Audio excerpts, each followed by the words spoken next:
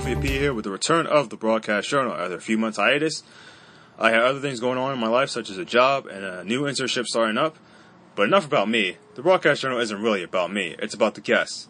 And this edition's guest is Josh Lowen. He's one of the radio voices of the New York Mets.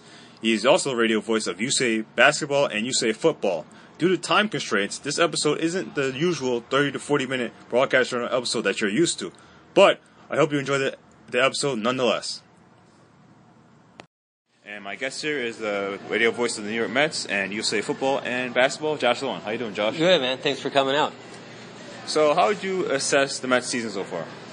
Well, disappointing. I mean, because everybody thought they'd be in really great shape with the injuries have taken a toll, and they're kind of just puttering along right now. But, still half the season to go, so hopefully all will work out.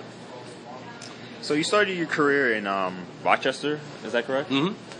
And you actually got to start pretty young. Like, how old were you when you started? Yeah, well, Rochester is my hometown, so I was able to scam an internship with the local minor league team, AAA team, and it was kind of a bit of a journey from there. But I was fortunate enough to get my foot in the door at a really young age, and just kind of followed the dream and never gave up on it, and that's the key to everything, I think. So did you broadcast for this AAA team at some point? Mm-hmm. Yep. Would do the middle innings and the pre and post game shows and stuff like that, and just whatever they needed to do. I didn't broadcast right away, but I kind of got my foot jammed in the door there enough to I expressed an interest in helping out on the broadcast, and they let it happen for me. And then I guess then your career went to Chicago. Let's talk about you working with the Cubs. Yeah, that was fun. Rochester to Baltimore to Chicago. I only spent a year in Chicago, but that was the big time. It was WGN, and I had started working for the Fox network that year before that, which kind of I think got the door popped open there. And Wrigley Field. It wasn't a great year on the field, but it was still a magical season. I had gone to college in Chicago, so that was kind of cool to go back and be able to do that and really get my career started. And you said you also went to Baltimore. You were with the Orioles for a while, right? Yeah, a couple years. I was actually just doing their I worked for the radio station that carried the games, so we would do their pre- and post-game shows and filled in on play-by-play when necessary, which was kind of the plum. And that's why I got into it. It's really what I wanted to do. So you said you got with the Fox. I was a young member at the time, Fox Sports at the time. Mm-hmm. So what were you doing at Fox Sports during that time period? They hired me to be one of their play-by-play guys. They were looking for young people, and they found a bunch of kind of sons of famous broadcasters to do most of it, Joe Buck and Tom Brenneman and guys like that, and then they kind of ran out of guys that had famous dads. So I was next man up, fortunately, and that was a real big break, because once you're on TV on a national scope, that kind of lets people know that you're around and available, and gets your name to the top of some lists, where before it might have gotten kind of lost in the shuffle. Well, what are your most memorable moments working at Fox Sports during the 90s and early 2000s? Oh, boy. Well, there were some pretty good things going on. I mean, the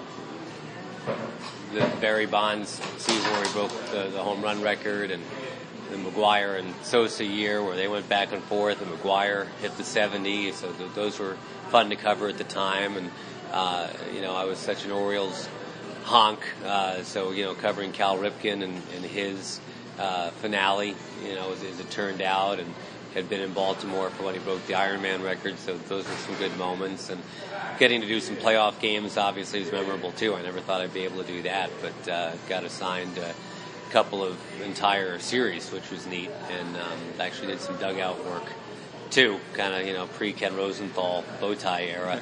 And in fact, the Mets in 2000 was one of my assignments, the series they had against the Giants. So that was a lot of fun. So then you moved on to the Arlington area doing Ranger games. What would you say, when you started, the Rangers weren't a really good team, but then when you finished your tenure there, they got to the World Series. So how would you say the growth of that franchise from when you first started there to when you ended? Yeah, they were really lousy when I first got there, and that's where you really earn your your money in this business is when the games are long and the team is bad, and you have to still make it informative and entertaining and interesting, and it's 105 degrees out and all that stuff, but you have to kind of keep going because it means a lot to the people that are watching, and that was a good lesson for a lot of years. And then they got good, and that's when I left, but it was neat to see a lot of people had suffered there for a while, and for them to finally get to where they'd all wanted to go was gratifying. Now, you just recently said that you left the Chargers organization. They said that they needed a full-time announcer, right? Right. So what you miss most about doing the Chargers games? Well, just the game day experience on Sundays in the NFL is really pretty amazing.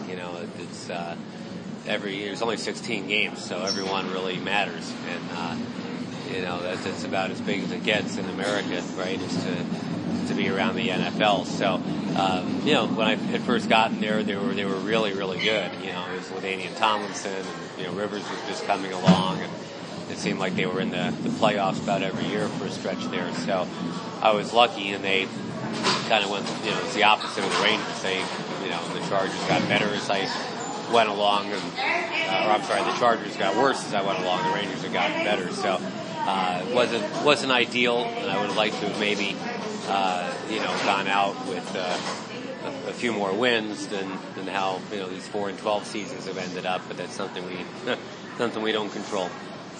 Now, I have a couple more questions. Obviously, you had to go do other stuff, but how'd you get the Mets job that you have right now?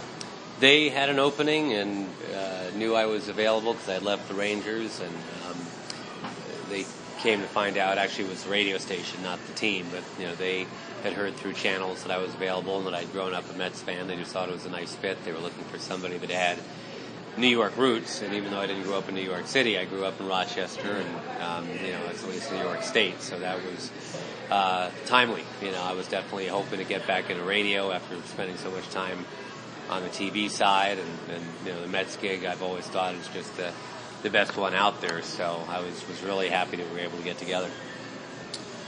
So what is the most enjoyable fact about doing the Mets games, in your opinion?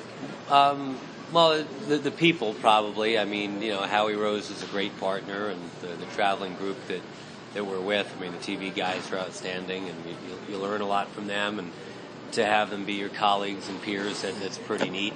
And just coming to work every day at Citi Field, it's been a very, very gratifying thing to be able to watch it all take shape. And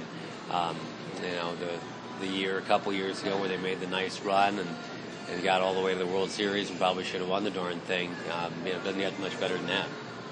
Now let's talk about UCLA football and basketball. How did you get those two opportunities? Kind of the same way. I mean, just kind of once you're going in the business, it's like anything else.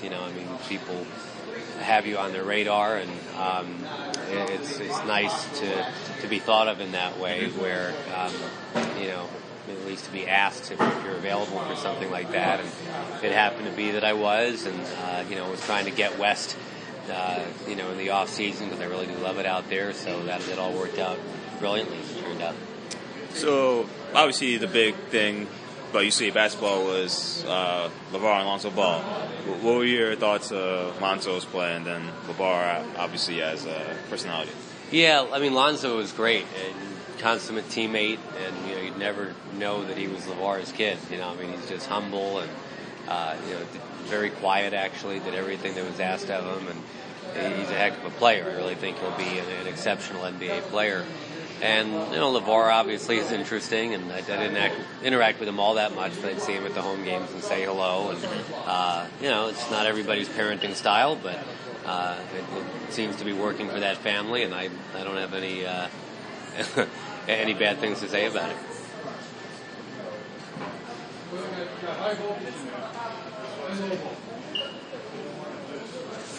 So I guess I'll wrap it up there. I usually ask my guests when I wrap it up, how would you like to be remembered? So when it's all said and done, how would you like to be remembered?